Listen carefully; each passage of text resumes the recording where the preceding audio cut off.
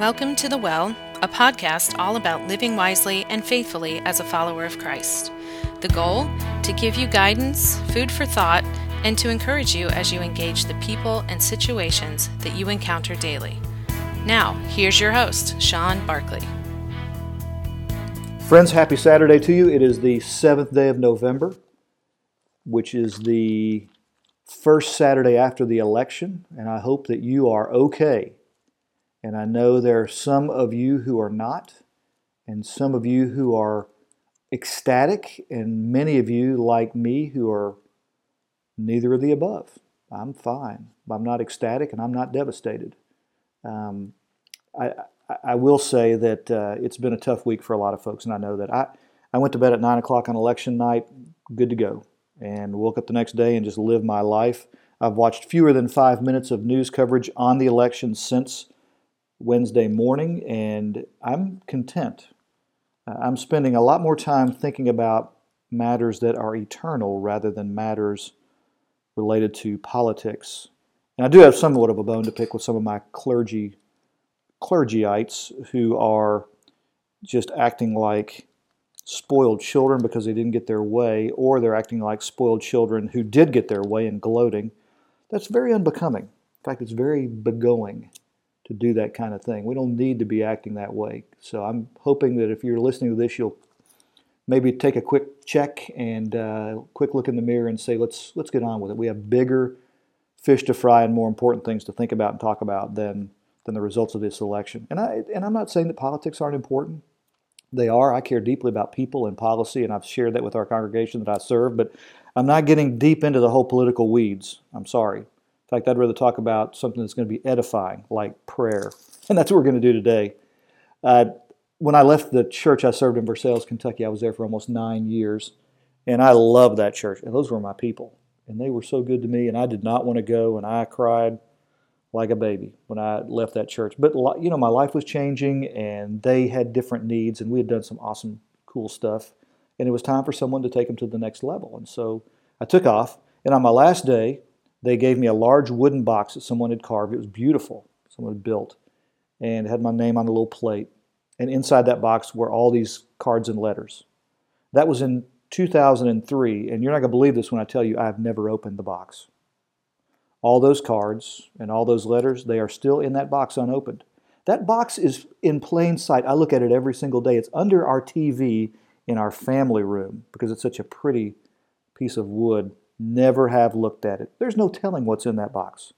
My wife has said to me several times, I guarantee you're going to open that box and there are going to be all these checks in there for you that you never cashed and will never be able to cash. And that might be true. I don't know. But for whatever reason, I've never been able to bring myself to open it up. It's like a treasure chest that has been unearthed but not unopened, or that remains unopened. And I mention that because we're going to talk about prayer today, as I said earlier. And I think often we look at the gifts of God much like I look at that box. They are there, but we just, for whatever reason, haven't accessed them.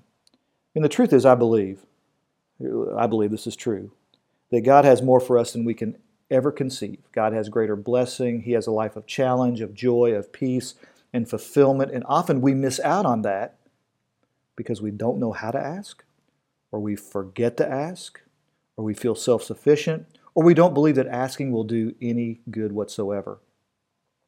The first followers of Jesus, they did not hesitate to ask. I mean, that movement that we read about in the book of Acts that I'm talking about in my sermon series at crestviewchurch.com, that movement was fueled by the Holy Spirit, but it was undergirded by prayer and completely covered in prayer. And it's important to understand, I think, that when we look at the prayers of those first Christians, we remember that their prayer life was literally shaped by what Jesus had taught them. I mean, they had worked with Him. They had walked with Him. They had been in His presence. And you'll remember at one point, His disciples were with Him, and they said, Lord, teach us how to pray. Great question. Friends, notice what they did not ask. They didn't ask, Lord, teach us how to perform a miracle. They didn't ask, Lord, teach us how to walk on water. Teach us how to take these 5 loaves and 2 fish and feed an army of people. Teach us how, Lord, to turn water into wine, which if some of my friends were in that group of disciples, that would have been their question. Teach us how to turn water into wine. They're good at that already. No, they said, teach us how to pray. Why? Because they saw prayer as what connected Jesus' power to God. Prayer was his resource. It was his source. And it undergirded his lifestyle and his attitude, everything. All was undergirded by prayer. And so they said, teach us, Lord, how to pray. And so after he taught them the Lord's Prayer, Jesus gave them a funny little parable. In fact, I want to read part of it to you. It's from Luke chapter 11. And so he gives them the Lord's Prayer. And then he says, okay, suppose you have a friend and you go to him at midnight and say, friend, lend me 3 loaves of bread because a friend of mine on a journey has come to me and I have no food. So you got a need. And suppose the one inside answers, hey, don't bother me. The door's already locked, children in bed. I can't get up and give you anything. And he goes on and says, I tell you, even though he will not get up and give you the bread because of friendship, yet because of your shameless audacity, wow, shameless audacity, he will surely get up and give you what you need. And then he goes on, and I say to you, ask and it will be given to you. Seek and you'll find. Knock and the door will be opened. Those action words, ask, seek, knock, and continue to do that. For everyone who asks receives, and the one who seeks finds, and the one who knocks the door will be open. I mean, which of your fathers, and notice Jesus' sense of humor here. I love it. Which of your fathers, if your son asks for a fish, will give him a snake instead? They're like, no. Or if he asks for an egg, we'll give him a scorpion. I mean, where did he come up with this stuff? I love it. If you then, though you are evil, know how to give good gifts to your children, how much more will your Father in heaven give the Holy Spirit to those who ask him? All right, so I'm noticing right away the image of knocking, and it's persistent. You know, if you're in your house and you hear one little knock on the door, and then there's nothing else, you're not going to tear out of your chair and get to the door right away. You're going to assume it's like the UPS guy dropping something off. But if you are in your home and you hear somebody just beating on the door, urgently, aggressively, you're going to get up and run to the door, right? That's the image of knocking here. And then also notice what he's going to give to those who knock and who seek and who ask. He's going to give them the Holy Spirit. Not going to give them a bunch of stuff, a bunch of junk. No, I'm going to give you the Holy Spirit. That's the image that Jesus gave the early church. And that became the foundation for their understanding about prayer. And so I want to transition now and look at a story from Acts chapter 12 related to the early church. And it begins with Peter in prison, and he's awaiting execution. And the church is praying for him. You know, Peter got into trouble a lot. And I mean, he gets arrested a lot. And he eventually does get executed. And so the church is praying for him, and we read, well, just read. Verse 5 of chapter 12, Peter was kept in prison, but the church was earnestly praying to God for him. So he's in prison, but the church is praying. Not and the church was praying, but they were praying. In other words, God had this covered. And the story goes on to say that he's in between 2 guards, and he's also chained. He's shackled. And so they continue to pray for him. And then later, 2 verses later, suddenly an angel of the Lord appeared, and a light shone in the cell. Have you ever noticed that when God shows up, there's light? You know, in him there is no darkness at all. So God illumines the cell. Struck Peter on the side. The word for struck is like he popped him a good one. He didn't just kind of give him a little tap. Struck him on the side, woke him up, said, quick, get up. And the chains fell off Peter's wrists. We read then that Peter and that angel, they get dressed, or Peter gets dressed. I'm assuming the angel was already dressed. Not sure what an angel wears. Peter got dressed. He put his sandals on, put on his cloak, followed the angel who led him by 2 guards, led him to the city gate, which opened for Peter, and then the angel left. Peter then realizes, I'm not having a dream here. I better go somewhere. So he goes to the house of Mary, the mother of John Mark. And when he gets there, they are still praying for him, and they don't even believe it's really him. And then finally, they let him in the house, and they're like, yes, look at my hands. I mean, look at my feet. Look at me. Then he motioned for them to be quiet and described how God had let him out of prison. What an interesting story about prayer. And there's some things that you and I learned that are really important about it, and I want to get into it. The first thing we read is that prayer was their response to I wrote the word fear. I'm going to expand that to need or to vulnerability. I mean, when they felt vulnerable, when they felt fearful, when they felt in need, what did they do? They didn't curl up in the fetal position and weep softly.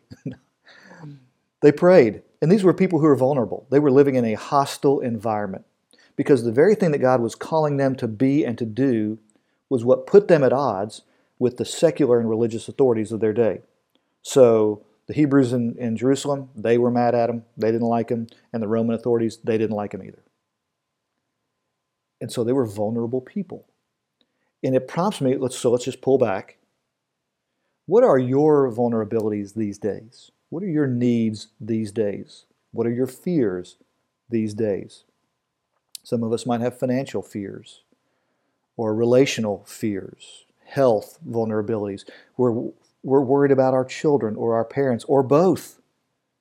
We're vulnerable to temptation, all these kinds of things. It's important to understand, where am I vulnerable right now? And then ask, what's my immediate response to my vulnerabilities?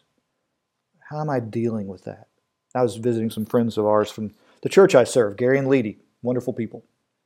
And as I was preparing to leave, they asked me, hey, what can we pray for in your life? Great question. If you ever are with someone and you don't know how to say goodbye, how can I pray for you? A little free advice there. And my immediate response was to go to my vulnerabilities. That was important to understand that. And so I started thinking about worst case scenarios with my son and his health issues, or him moving out of the house finally in his own place, or the church that I serve in a season of a pandemic. Those are some vulnerabilities. What I've done over the years is I've journaled my fears. I've just taken them to God by journaling. And I know I harp on journaling, but I think it's so wonderful to spend time in prayer and journaling. And so that helped me get a grip on, or has helped me get a grip on, where are my vulnerabilities? That's what they did with God. They took their vulnerabilities to Him. You know, I've got this big fat red book in my office called Daily Prayer. And it's a Presbyterian book. And many of the prayers in the book are psalms. And in the book there is morning prayer and there is evening prayer. And y'all, there is a difference between morning prayer and evening prayer. Morning prayer tends to be active, it's outwardly focused, it's bold. In fact, let me give you an example of morning prayer. So if you've got a Bible, I'm going to go to Psalms. I'll go to chapter 5 and read verses 3 and 4. In the morning, Lord, you hear my voice. In the morning I lay my request before you, and I wait expectantly. For you are not a God who is pleased with wickedness. With you, evil people are not welcome. In the morning, I lay my request before you. That's morning prayer. And then there's also evening prayer that is found in the book of Psalms, chapter 4, verse 8. In peace I lie down and sleep. For you alone, Lord, make me dwell in safety. And so it's easier to rest when we're at peace. We take our fears and our anxieties and our worries to God. You know, God has always taught His people there is morning prayer and there is evening prayer. What we see here is both morning prayer and evening prayer. They are praying for God to intercede, and they are also taking their vulnerabilities to God.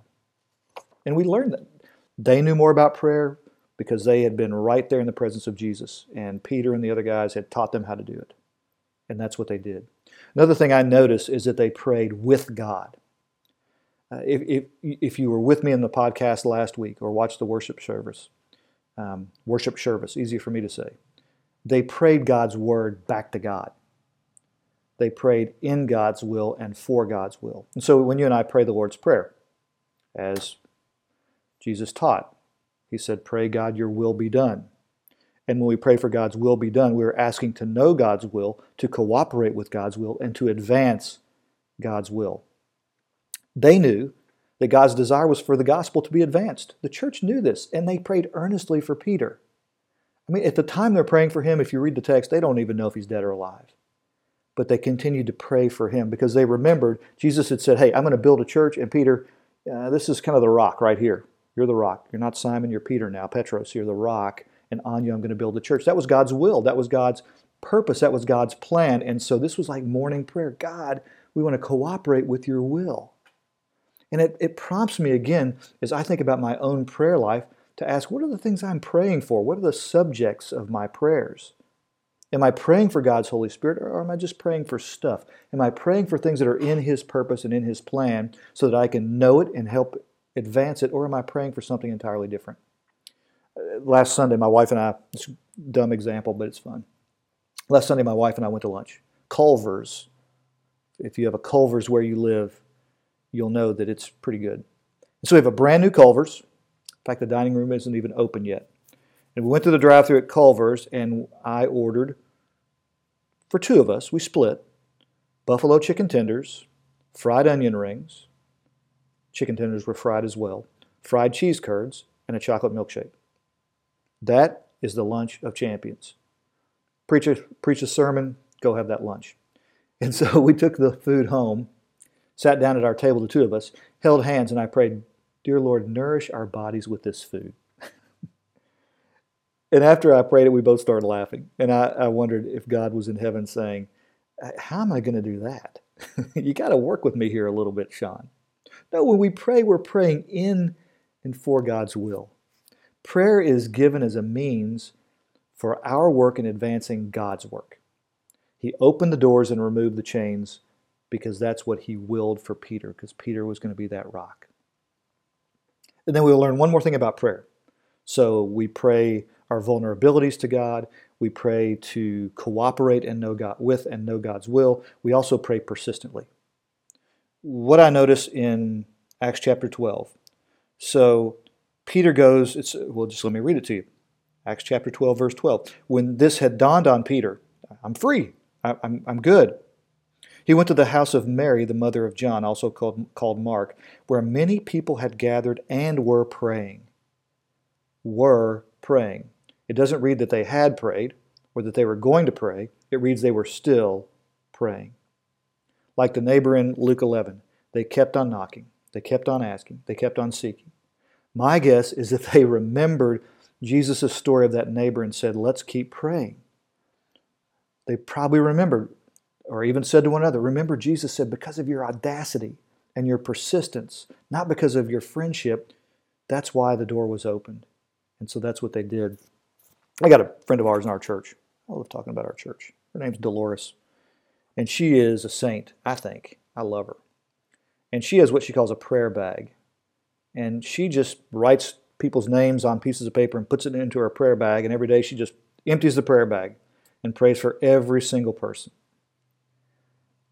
That is persistence, over and over again. You see, God wants to hear from you and me. I mean, and God honors those prayers. You know, you think about Jesus when He first entered His public ministry. He prayed for 40 days. You talk about persistent. Why would Jesus have to pray for 40 days? He was God in human flesh. He did that to stay connected with the Father and invite that communion. And over again, that's what He would do.